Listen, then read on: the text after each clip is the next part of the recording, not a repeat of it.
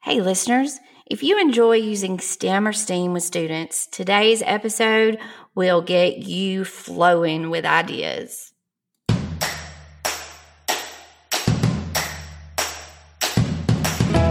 Welcome to the iHeart STEAM podcast with your host, Bonnie Kirkley. Bonnie has been working in the STEAM education profession for the past 12 years. Her mission is to share her story with educators like you that love STEM, STEAM, and project-based learning. Currently, she works with a team of educators creating the ultimate STEAM certified school. Let her share the good, the bad, and the joyful with you in her STEAM journey. Learn everything you will ever need to know about STEM and STEAM education right here. Now, here is your host, Bonnie Kirkley.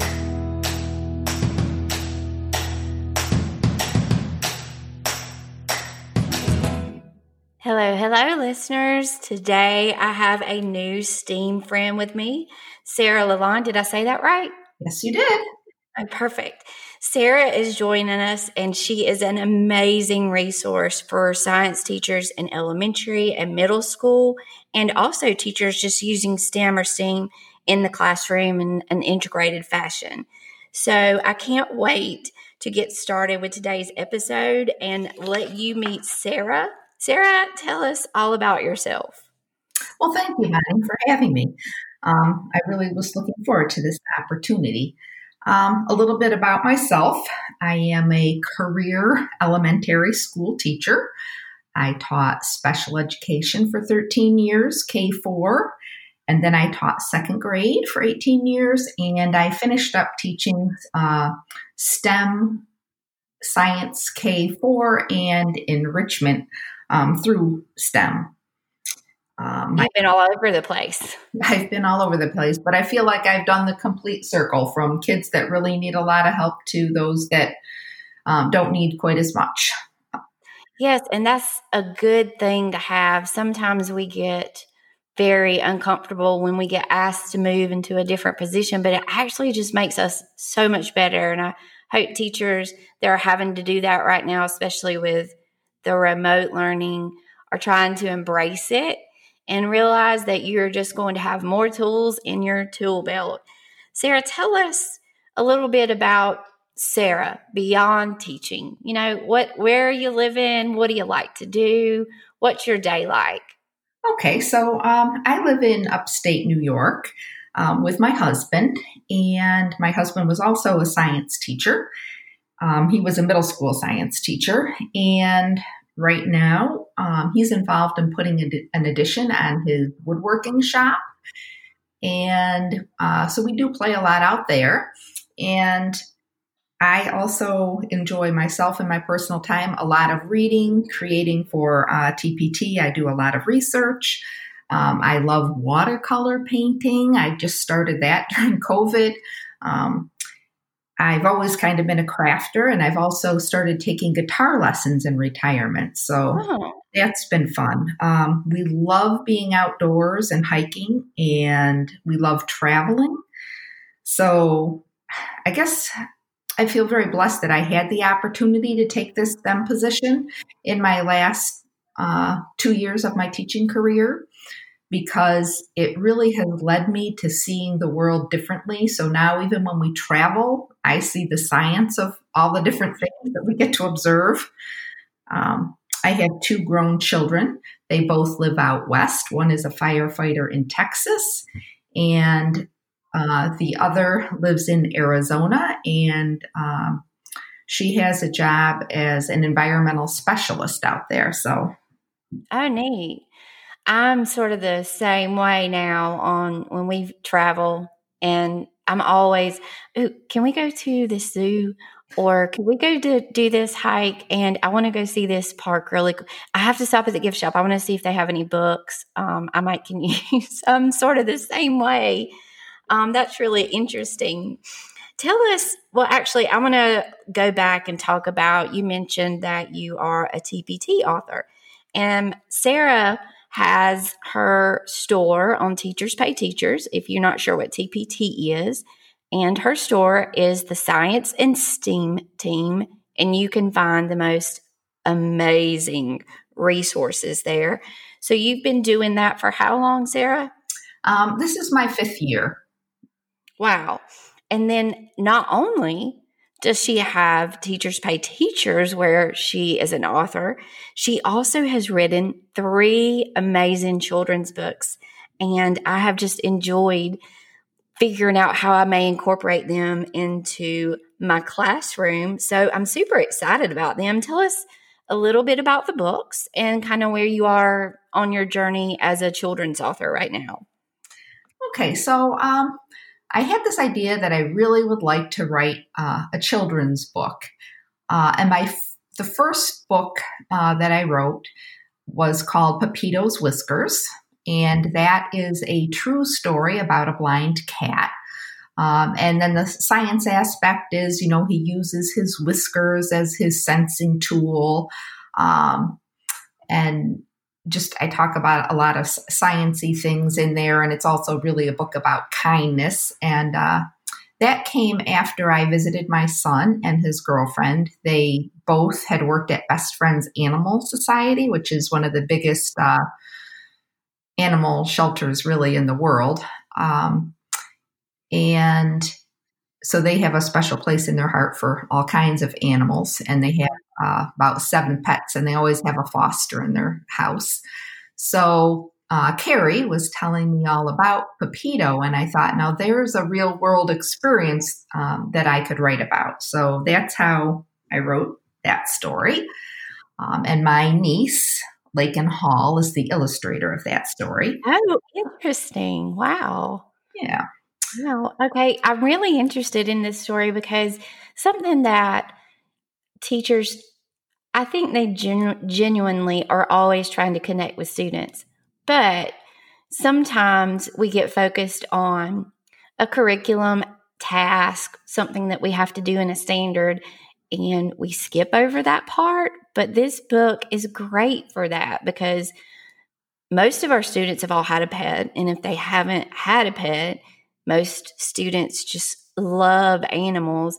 So a way to bring science into their life with this book, and then also connecting on that pet aspect, and then getting them to investigate more with pets and animals that they have at home. I love that whole concept. Tell us like one thing that Whiskers, one of his little adventures, it's Pepito's, right? Yeah. Tell us one thing Pepito's does in the book that we might be interested in. Well, one of the things very sweet, which I got to see myself, he has a cat, basically a scratching post, but at the top it has a stand. So it's probably up about 4 feet in the air. And cats can sense with their whiskers, so they can feel vibrations. And at night when you walk by, he can sense that you're coming by, and he stands up and he puts his paws out. And if you put your face near him, he'll put his paws on each side of your face, like he's giving you a kiss goodnight. Oh my goodness. Yeah. Wow. That is so neat. And my neurons are just always firing. And the minute that you said vibration, you know what I was thinking about teaching? What? Oh, it's sound. All of those sound and sound waves, that's a hard thing to teach, but here you can bring animals and sound together. I love it. Yeah, love it. You can actually use those vibrations cats do to, find the mice and things like that. Use their whiskers to measure getting through areas because their whiskers are out to the side, and that means they don't really want to touch things with their whiskers, so they find a place that they can scooch in, kind of where their whiskers maybe just not touch. Well, I've got my books ordered. They have, I've told you, it seems like books are taking kind of a while to come in on Amazon for some reason. But anyway, mine are coming in, and I can't wait. I'm passing it to our 4th grade teacher so that when he gets to his sound unit, he can now add the whole concept of cats and their whiskers. Love it. Sarah has actually written 3 books, which I mentioned before. Tell us about your other 2 books, Sarah. Okay, well, the other 2 books, the first book I wrote was about plant adaptations. And the reason I wrote that is when I was teaching plant adaptations as a science teacher, there was really nothing out there for children.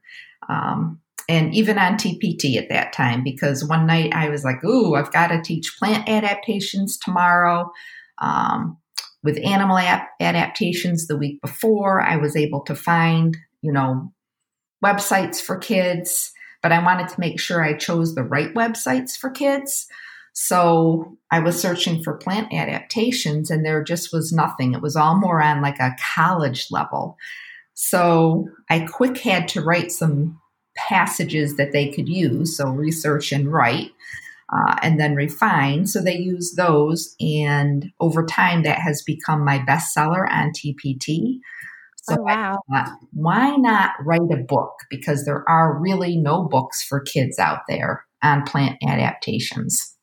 So I did that. And then when I was at it, I said, well, I also love animal adaptation. So I'll make one that's pretty much a partner book with that book. Yes. So that's how that came about. So I'm going to put in the episode notes for the show links to all 3 books, Pepitos and His Whiskers, Plant Adaptations and Animal Adaptations. But teachers, if you're listening, something you need to know, in Sarah's Teachers Pay Teachers store, you can find resources to support reading these books in your classroom, right, Sarah? Yes, you can. What are some of the resources, like an example maybe of one that they could look for? Well, if you look up plant adaptations, I have a couple of resources that have reading passages. One of them is very similar to what the book is, and then they can use the graphic organizer at the end to put in the information they found. I find students like that better than just answering a question. They're really answering a question, but they don't realize it's a question.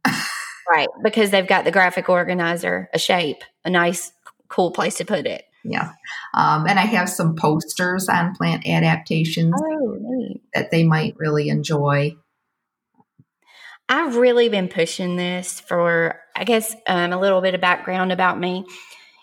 Where I work, we're working on STEAM certification. So that requires not having just a STEAM teacher that students see maybe once a week, but every single teacher at the school, K through 5, incorporates STEAM on a daily basis in multiple subjects. And so to me, the easiest way to do this is in writing and reading so that you can use the content for your reading. And then obviously when they're writing for science explanations and things, you can incorporate, what good writers do, those skills and strategies. So I love that you've given us passages, you've given us resources for English language arts.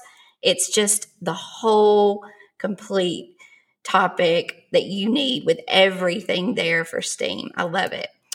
Do you have any other goals for the future as a children's book author by chance? Well, we have discussed, and I think it will happen. It's a matter of when we can squeeze it in, which really should be soon. But my husband and I are thinking about writing a book on climate change for children.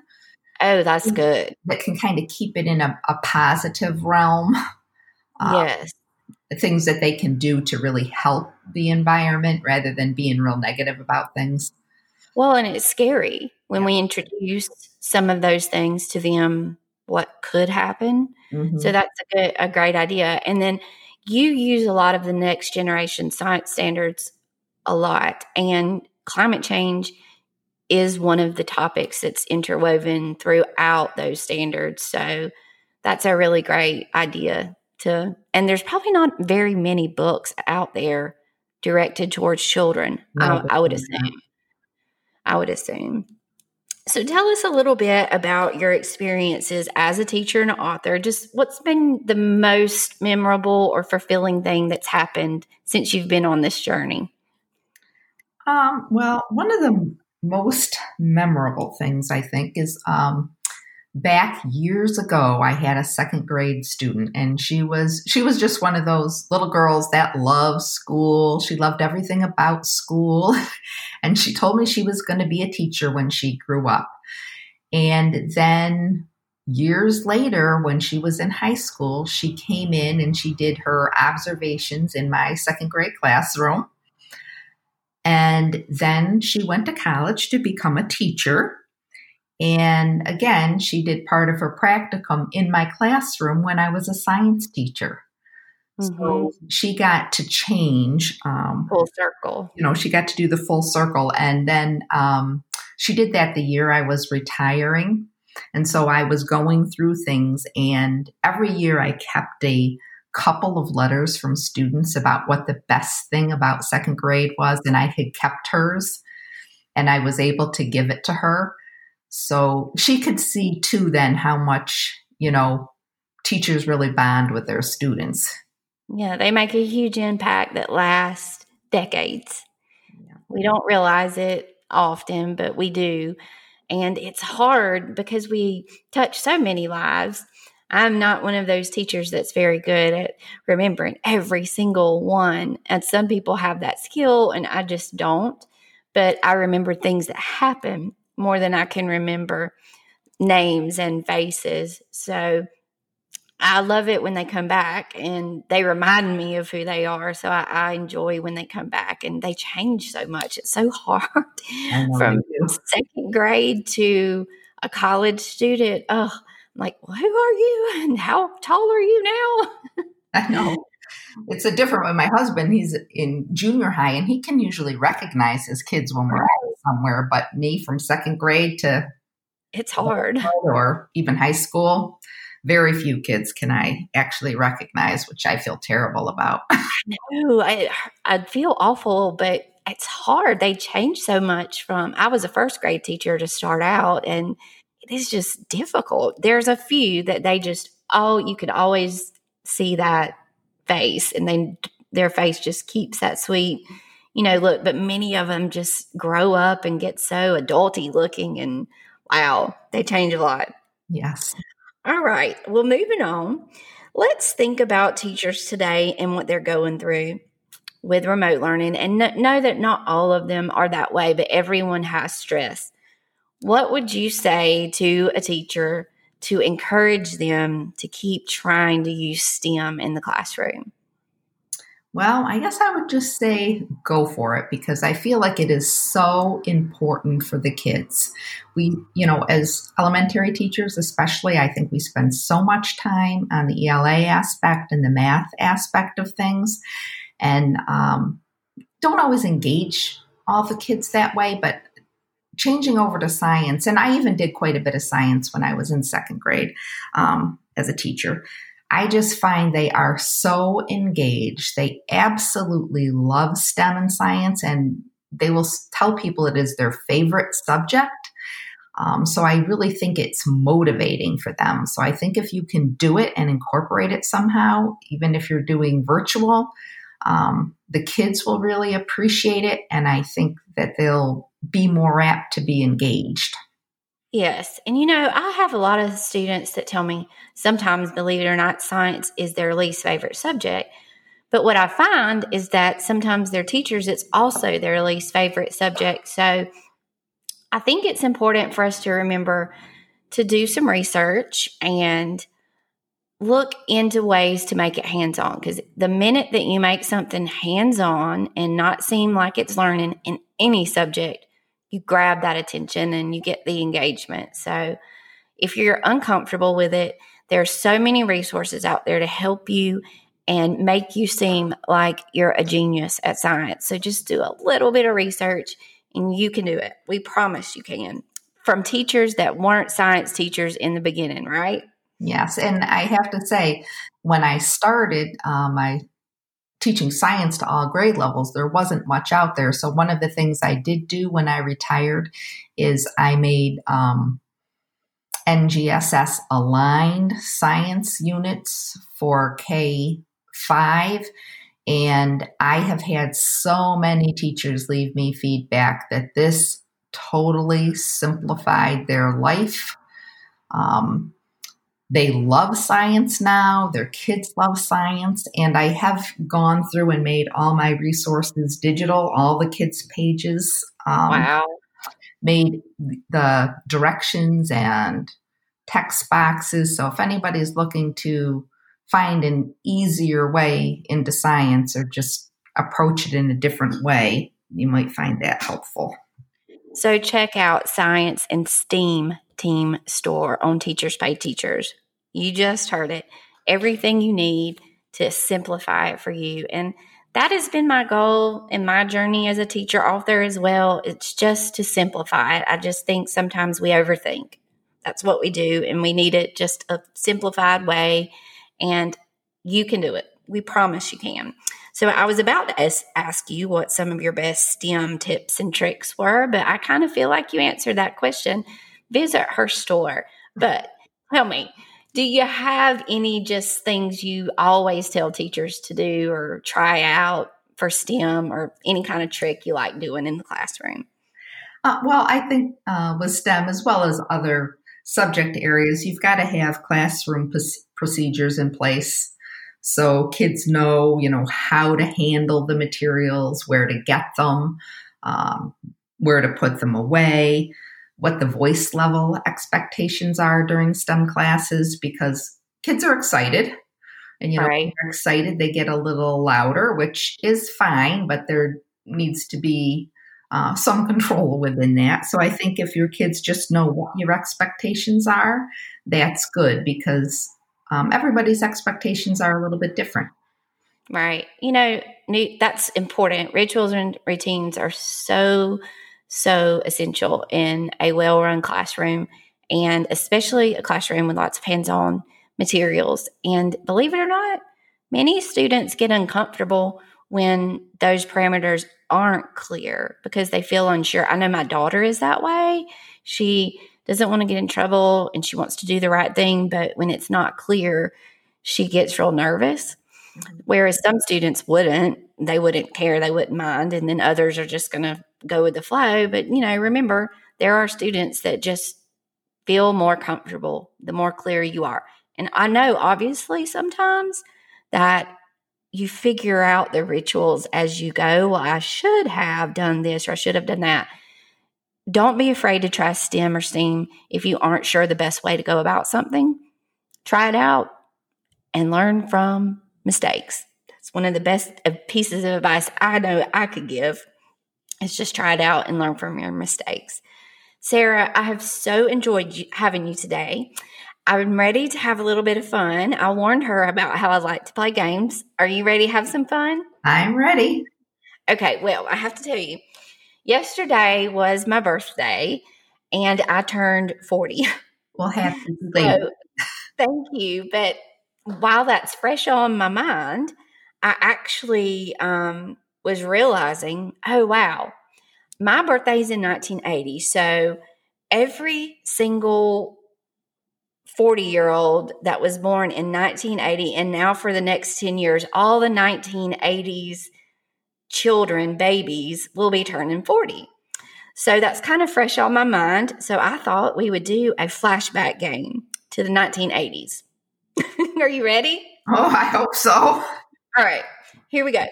What was the top grossing film of the entire 1980s decade? Just take a guess. 1980s. I don't know. E.T.?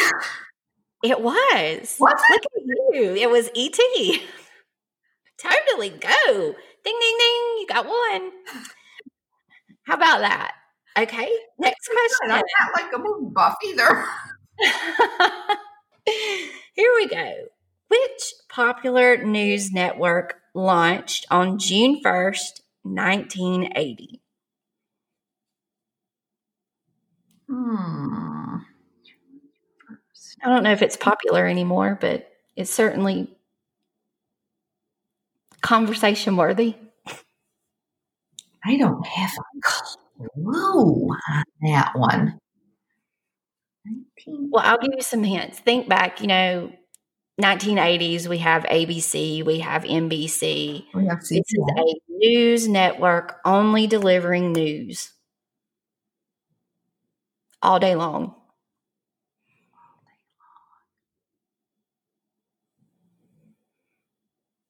I don't know, like the Weather Channel. It was CNN. That was my absolute first thought was CNN, but then I'm like, CNN is still on. Yeah, well, it's popular. It's still popular. It's just controversial all the time. Yeah. All right, one more question, and then I'm going to ask you some that I know I'm going to ask you two that you can answer for sure, but I bet you get this one. In this popular 1980 song, what was Jenny's phone number?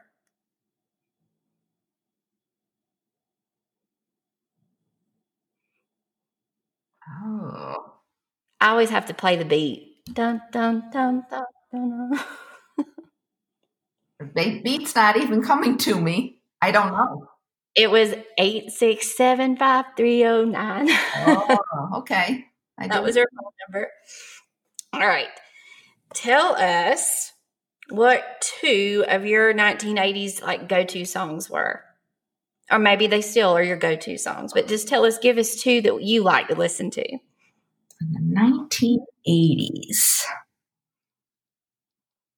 It was probably something by I loved Supertramp.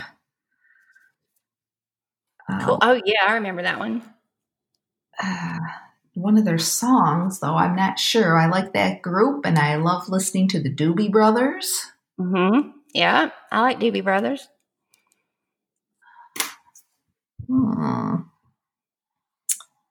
I guess Supertramp, The Long Way Home. Okay. The Long Way Home. All right, well, tell us about this. Now, imagine yourself. Were you teaching in the 1980s? What were you doing in the 1980s? Tell us. Were you going to college? 80s, I was in college, and I just started teaching. Tell us your tackiest fashion trend that you participated in from the 1980s. 1980s. Probably the bell-bottom pants. Yeah. There's I'm trying to think back. I liked those rubber bracelets. Do you remember that? And jelly shoes? Oh, the jelly shoes, yeah, but I didn't have any of those. I wore jelly shoes and those rubber bracelets and anything hot pink and neon. Mm-hmm. Neon. I wore a ton of that stuff. Ton of it. Sarah, I've had so much fun with you today. I'm going to let you off the hook now. No more questions. But you hit the jackpot with ET. Look at you. We have loved having you today.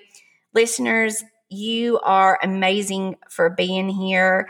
I want to encourage you to visit Sarah's store, Science and STEAM Team on Teachers Pay Teachers, and you can find all of her amazing resources, including the ones that support her books. And I will be putting all of those links in the episode notes.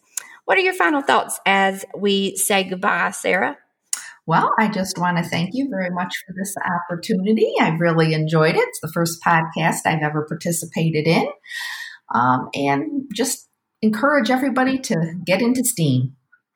Perfect. Listeners, I'm so glad that you've been here. So much is happening in the world of education right now, and I'm excited. I'm excited for the new things that we're discovering, the new skills that we are finding that we have that we didn't think we had. I want to encourage you to, again, look at Sarah's resources. And also in the episode notes, I'm leaving a couple of STEAM resources for you so that you can figure this out and figure out how to do it. One is completely digital. I'm so glad that you came and joined us today, but I have just one last question for you. Do you heart STEAM too? I definitely do. Me too. All right, listeners, we will see you in the next episode.